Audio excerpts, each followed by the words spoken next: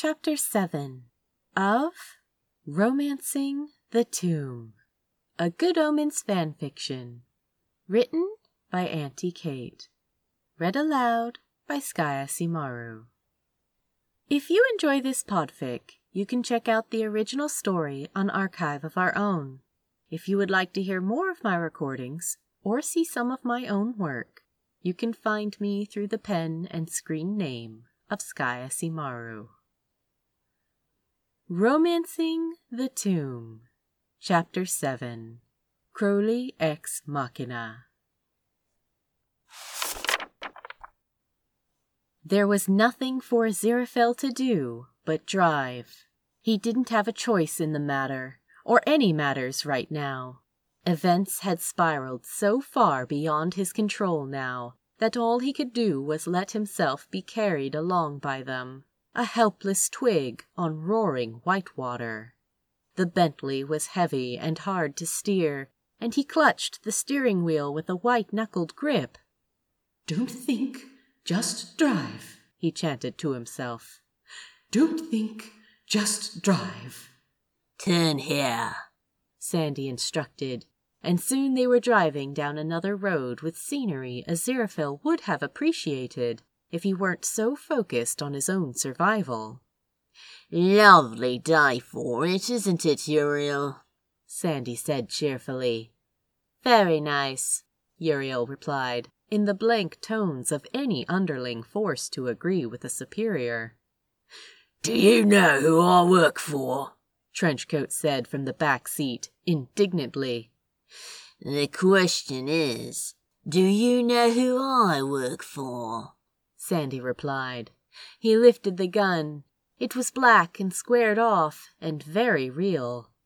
"That's what you should be thinking about in this particular situation." After that, the other two men in the car were malevolently, resentfully silent. The car traveled along, the only sound the tires on the road, until Sandy began whistling. Aziraphale wasn't sure if it was the girl from Ipanema or something else. Either way, it was one of the worst things he'd ever heard in his life. He clenched the steering wheel even more tightly. He wouldn't even give Crowley a thought. Except, of course, he did. The image of Crowley walking off down the street replayed again and again in his mind. He'd simply walked off, as if they hadn't just... Aziraphale's mind threw up a host of synonyms, ranging from the sentimental to the vulgar, from made love to gone to bed with to fucked, and he finally settled on vague euphemism, as if they hadn't just been intimate. The drive through the heather, or was it gorse? Why did he keep forgetting? Was perhaps only 45 minutes, and then Sandy told him to turn down a long, gravel driveway. He slowed the Bentley down to a crawl and drove it up to an ornate set of high black metal gates tipped with spikes. A high fence sloped away from them on both sides into dense thickets of trees. The sunlight had disappeared now, and thick gray clouds were scudding over the sky, bands of rain sweeping across the countryside. It was cold again, too, and Aziraphale felt chilled down to his bones. An intercom was set into the sandstone blocks, and the bald man instructed him to announce their arrival. Aziraphale did as he'd been told. An indistinct crackling issued from the speaker, and the gates swung inward. The long driveway was flanked by some sort of deciduous tree, their leaves caught in that brief moment of turning brilliant reds and golds, and at the end a large manor house loomed beyond a circular driveway. It was gray and forbidding and intensely ostentatious. It even had a turret. Sandy directed him to park the Bentley, and then, with a twitch of that gun, waved everyone out. The woman he'd called Uriel produced cable ties from somewhere on her person, and made handcuffs of sorts for the other two men. "What about him?" Trenchcoat sneered in Aziraphale's direction. Why doesn't he get trussed up like a chicken? Sandy gave a little nasally laugh. Oh, he's not going to do anything foolish, is he? Now, bring the book. Aziraphale obeyed and fetched his satchel. For a moment, he wondered if he should attempt something foolish, like attack one of them with his bag, or start running off down the driveway. But even before the thought completed itself, he knew he wouldn't. This wasn't a game. None of them were playing around. Uriel in particular had an intensity about her that was possibly even more terrifying than Trenchcoat's snarling, and Aziraphale thought she'd shoot someone as soon as smile at them. The 5 of them went in an odd convoy into the house, through a wide front door and into a large, gloomy entrance hall. The walls were wood-paneled in a rich timber that may have been mahogany, and Aziraphale had enough time to notice old oil paintings and heavy, dark, wooden furniture before Sandy opened a door and gestured them all through into another room. This one appeared to be an office of sorts, lined with bookshelves and a fire blazing in an impressive stone hearth along one wall. Beyond that, Aziraphale saw none of the details, because Anathema was there, perched in an old leather club chair. Aziraphale! She was on her feet instantly and caught him in a tight hug. Darling, darling, I'm so sorry. I'm so hopeless at saving people. Aziraphale said roughly into her dark hair. She was there and warm and, most importantly, alive. You're here now, aren't you? She spoke into his shoulder, her voice hitching. Yes, I am, and don't cry. Are you all right? Are you hurt? No, I'm fine. Are you hurt? What happened to you? Where have you been? He didn't know what to say, and he didn't get a chance to say anything, because a too loud American voice boomed out. This is a charming reunion, just precious. Nothing warms my heart more than seeing loved ones reunited. But we do have some business to get down to. The voice belonged to a man Aziraphale had somehow not seen when he'd come in the room. He didn't know how he hadn't noticed him. He was tall and good-looking in a black-and-white movie star way. His dark hair slicked back from his aggressively handsome face. He stood behind a massive oak and leather desk, looking out over the room with an expression that immediately made Aziraphale feel cold, appraised, and deeply dispensable. This is Gabriel, Anathema said, coolly. My charming host. She stepped back from Aziraphale's arms and tucked her smaller hand into his. He squeezed it, hoping to communicate courage to her, or at least solidarity. You must be Mr. Wilder. Gabriel walked around the desk and extended a hand, which Aziraphale almost shook, simply by polite habit. Then he remembered. This was the man who'd kidnapped his sister and threatened her life. He snapped his arm back. No? Gabriel said, his smile hardening. Understandable, I suppose. And who are these two? Trenchcoat and his friend exchanged looks. That's for us to know and you not to. How interesting. Well, I'm guessing you're both also after the book. Or you're after it on behalf of someone else. That's right. We're here for... Trenchcoat's friend began, but Trenchcoat elbowed him. Shut up, Liga! He snapped.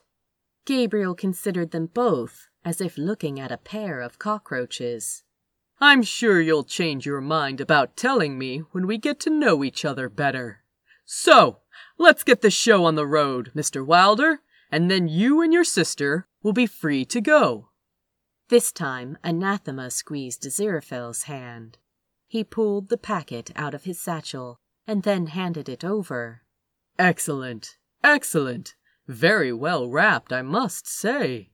Gabriel returned to the other side of the desk and settled in the chair behind it and produced a pair of scissors from one of the drawers. He carefully sliced through layer after layer of tape, and then slid out another well-wrapped packet. Even through the fear and the shock and the exhaustion of it all, Aziraphale still found himself intently watching Gabriel unwrap the package.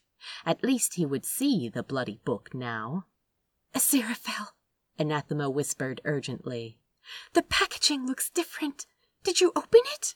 Of course not, Aziraphale responded, but he didn't have time to say anything else as Gabriel pulled out the book from the final layer of wrapping. He'd always thought the phrase, "his blood ran cold," was merely an overused cliché, but now he knew it was a description of a very real physical sensation. It was indeed possible to feel as though every red blood cell in one's body had been replaced by little chips of ice floating in a frozen slurry, because he recognized the book immediately. The blue cover, the muscular man's torso that took up 2/3 of the front, the rather ugly, even he admitted, font of the title, his own name right there floating above the chest muscles. It was his third book, Betrayed by the Bad Boy. Not his favorite of his own works, and even when he'd been writing it, he'd described it as a cynical money-making exercise. But of course it was one of his best sellers. Shit, Anathema said. Gabriel took a slow, deep breath and turned the novel over in his hands before setting it carefully down before him. He laid his hands flat on the table on either side of the book and seemed to take a moment to collect himself before he looked up at Anathema and Aziraphale. Very funny, Mr. Wilder, he said, very slowly and very clearly. Now, where is my book? Aziraphale stared at the paperback novel, so small and tawdry on the vast expanse of the desk. The only person who could have taken the real book was Crowley. It must have been Crowley. I don't know, he said, his voice timid and distant in his own ears. He must have stolen it. Come on, Mr. Wilder. Gabriel leaned back in his chair, and it gave a little squeak. Do you really expect me to believe you don't know where the book is? Yes, I met a man, you see. We had a little accident, and, well, he must have stolen it when we... Tell me where the book is. Gabriel's expression was flat and hard. I can't. I don't know. If I may interrupt, Sandy said over Aziraphale's stammering. He was with Crowley when we found him. Gabriel looked from Aziraphale to Sandy and back again. Anthony Crowley? The forger? My forger? Yes, sir, that Crowley. Gabriel steepled his fingers together. Anthony Crowley stole my book? Anathema looked at Aziraphale and mouthed. Who? Crowley. If Anathema only knew what had happened, what he'd done, she'd be furious with him. He was furious with himself, for his own stupidity, for trusting Crowley, for thinking he had feelings for him, which of course he hadn't. He realized that now they hadn't been feelings at all, just a sad delusion. Aziraphale had been taken in by his face and those legs and his smile and the way he'd kissed and every bloody thing about him. He'd been thoroughly had by a lying, two-faced, conniving, heartbreaking fiend. This is an interesting situation, isn't it? Gabriel said. It wasn't a question. Aziraphale squeezed Anathema's hand once more. I'm so sorry, darling, he said. I've made a complete mess of everything. Yes, Gabriel said. You certainly have. He opened his mouth to say something else, but a knock on the door interrupted him. Who the fuck is it now, Santa Claus? Trenchcoat said. which was the only thing he'd said so far in their short and unpleasant acquaintance that Aziraphale agreed with. The door opened, and Crowley stepped in. "Hi, guys," he said, with a wide, charming smile. If this had been one of Aziraphale's novels, he might have described the feeling of seeing Crowley again as an overwhelming tide of emotion. Or perhaps he'd have written it as an internal battle, relief and desire, warring against fear and suspicion. He might have written about the sense memory of his mouth on Crowley's skin, about the way his eyes had fluttered shut in the shower when Aziraphale had gone down on his knees, the way he'd tasted. He might have written paragraph after paragraph about hope and dread, and how they were two sides of the same coin, a coin that was spinning in the air at that very moment. He might have written that it felt like time had stopped, and he might have spun out the agony of it deliciously, postponing the inevitable conclusion for his readers, holding off the payout just that tiny bit longer. In reality, it didn't feel at all like delicious agony. It mainly felt like heartburn. It had been probably an hour since Crowley had got out of the car and walked away, and Aziraphale had thought he'd never see him again. And yet here he was. He was still wearing his sunglasses. Some of his hair had escaped his ponytail and fell messily around his face. Gabriel stared. "Tony! We were just talking about you." "Yeah, I thought my name might pop up," Crowley said. He sauntered in carelessly, strolled across the room to stand in front of the fireplace. As he went, he gave Aziraphale one of those almost smiles, which could have meant anything at all, given that his eyes were hidden behind his sunglasses. "Hello, Aziraphale. And you must be Anathema. Has Gabriel shown you the T-Rex skeleton in the billiards room yet?" There was a stretch of strained silence in the room. Gabriel was still looking at Crowley with something like astonishment. "What's going on?" Trenchcoat's friend said in a stage whisper. "Fucked if I know," Hastur replied, equally loudly. Gabriel snapped a look in their direction, and both Sandy and Uriel shifted, as though readying themselves for some action.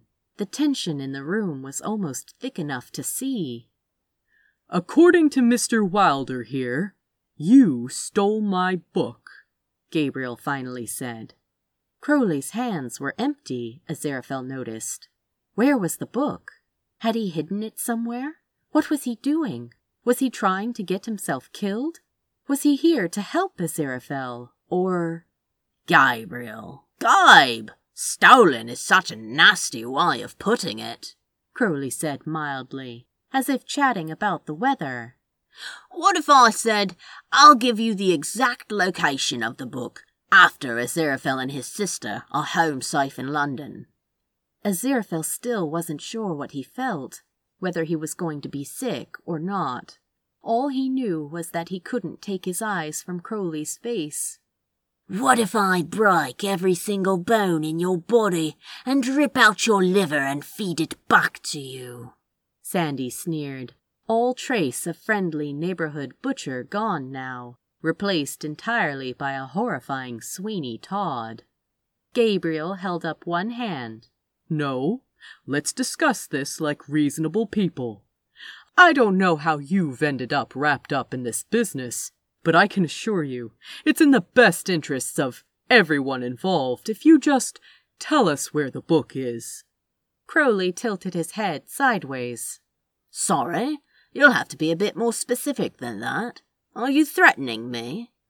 This was the thing that seemed to break Gabriel's veneer of pretending not to be a sociopath, and his face instantly purpled with rage. "Of course I'm threatening you, you little shit! That book is worth 1,000 times any of your horrible little forgeries. Do you understand? Tell me where it is." Crowley considered this as someone might consider a waiter presenting a menu. "Or what?" "You either tell me, or I'm going to march everyone in this room outside, and Uriel and Sandy here are going to start shooting," Gabriel snarled. Afterwards, Aziraphale would remember the next few minutes as more of a series of disconnected vignettes than a coherent whole. Trenchcoat shouted something, and from the edge of his vision, Aziraphale saw the man and his friend leap to their feet. They were both moving, and then Trenchcoat slammed into Sandy's back, and the other man barreled into Uriel. Something flew from Sandy's grasp, something black and dull. It was the gun, and it arced across the room and then landed at his feet. At least, he registered dimly. It didn't go off, just thunked heavily against his left shoe, right where he could reach down and grab it. It felt as if someone had turned down the volume in Aziraphale's mind. Everything seemed suddenly very clear. He looked down at his feet, at the gun lying on the richly patterned rug beneath his feet, and he knew what he had to do. He bent over, picked the gun up, and lifted the muzzle to point straight at Gabriel. "Everyone, stop!" The effect was immediate and rather gratifying. Uriel had managed to shove Trenchcoat's friend away, and she scrambled up and then froze in place when she saw Aziraphale was holding the gun. Hastur and Sandy were on the floor, but when they noticed Aziraphale, they both stopped rolling around and stared up at him. Gabriel slowly lifted his hands. Crowley was standing stock still, any hint of his former nonchalance gone now. Aziraphale could feel more than see Anathema's shock, as if she was vibrating on some higher plane. "Anathema, would you be so kind as to relieve this young lady of her weapon?" Aziraphale inclined his head towards Uriel. He was surprised by how calm he sounded. It seemed that Uriel was about to argue, but Aziraphale shifted the muzzle of the gun to point straight at her. She swallowed and passed her own firearm into Anathema's hand. Anathema took it gingerly and then stepped back to Aziraphale's side. Now what? He looked to Crowley, who was staring at him and smiling. "Where's the book, Crowley?" Aziraphale said. "I'd like to give it to him so we can all leave." Aziraphale. Crowley took a step closer, but Aziraphale frowned at him and he stopped, the smile sliding off his face. "Crowley, where is the book?" You know he isn't going to let you go after you give him the book, right? "That's a lie, Mr. Wilder," Gabriel said. "Ask your sister. We've been nothing but kind since she came to stay." "You kidnapped me off the street!" Anathema snapped back, indignantly. "That was just business. Of course we're going to let you go." Gabriel spread his arms wide, and he looked every inch a used car salesman. "He's not a man you can trust," Crowley said urgently. "And I can trust you, can I?" Aziraphale snapped, and Crowley didn't argue, didn't respond with an "of course" or some other pretty lie. He just nodded once. "Mr. Gabriel, if we give you the book, will you let us all go now, including Crowley?" Gabriel's eyes flicked around the faces in the room. "Of course." "Where's the book, Crowley?" Aziraphale asked again. "Are you sure about this, Aziraphale?" Crowley asked softly. "I want to take my sister home and forget any of this ever happened."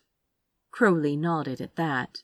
He slipped his sunglasses off and tucked them into his jacket pocket before reaching behind himself with one long arm, beneath his own jacket, to produce something that seemed to have been stuffed down the back of his jeans.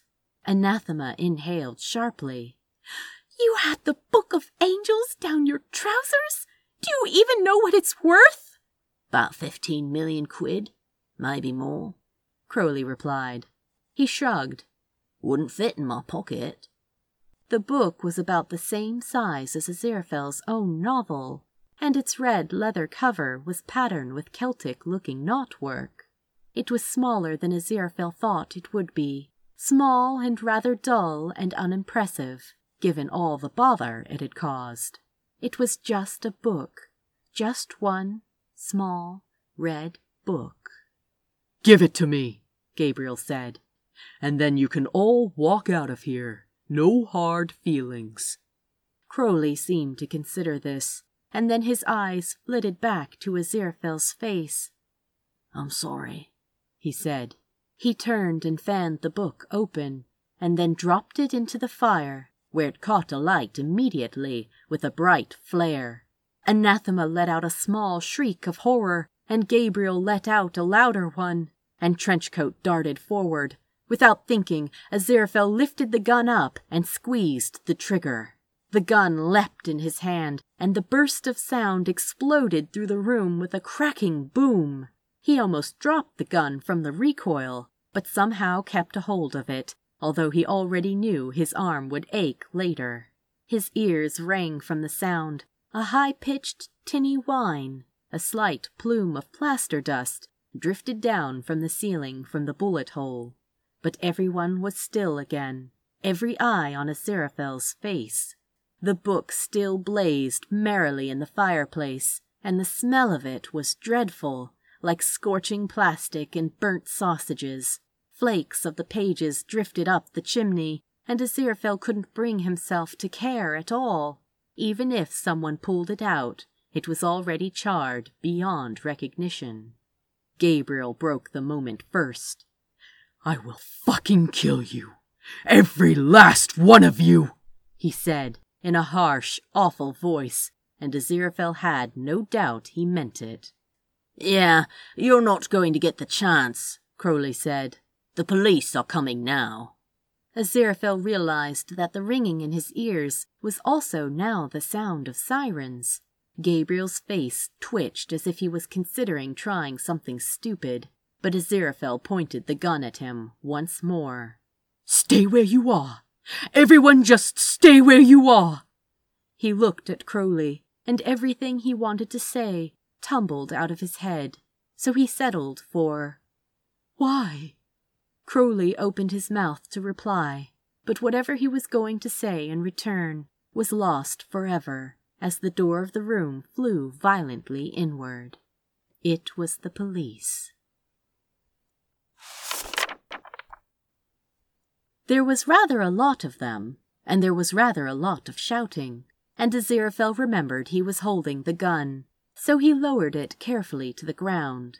More and more officers swarmed in and handcuffed everyone, including both Aziraphale and Anathema, although a few moments later they were unhandcuffed. They were taken outside the manor house, where there were more police, and a whole fleet of police cars and vans. There was an ambulance, too, and someone kept offering Aziraphale a warm blanket, which he declined. He kept hold of Anathema's hand, and watched as the police did their various police things. He felt vaguely as if he was floating over his own right shoulder, tired and drained, but still somehow jittery, as though he'd stayed up all night and then drunk far too much coffee. His ears were still ringing from the gunshot. Someone came and told them they'd be taken to Aberdeen, to the station, to give their statements, and then someone else came and gave them each tea in styrofoam cups, and then someone else came and offered them both blankets again. Anathema turned to look at him. "That was so brave, Aziraphale. You saved us. And what happened with you and that man, the book burner? I don't understand any of it." Aziraphale looked down into his bitter, undrinkable tea. He didn't know how to even begin. "I'll tell you everything, I promise. Just give me time to catch my breath." They watched as Gabriel and Sandy and Uriel were led outside, and then driven away in a van, followed by Trenchcoat and his friend.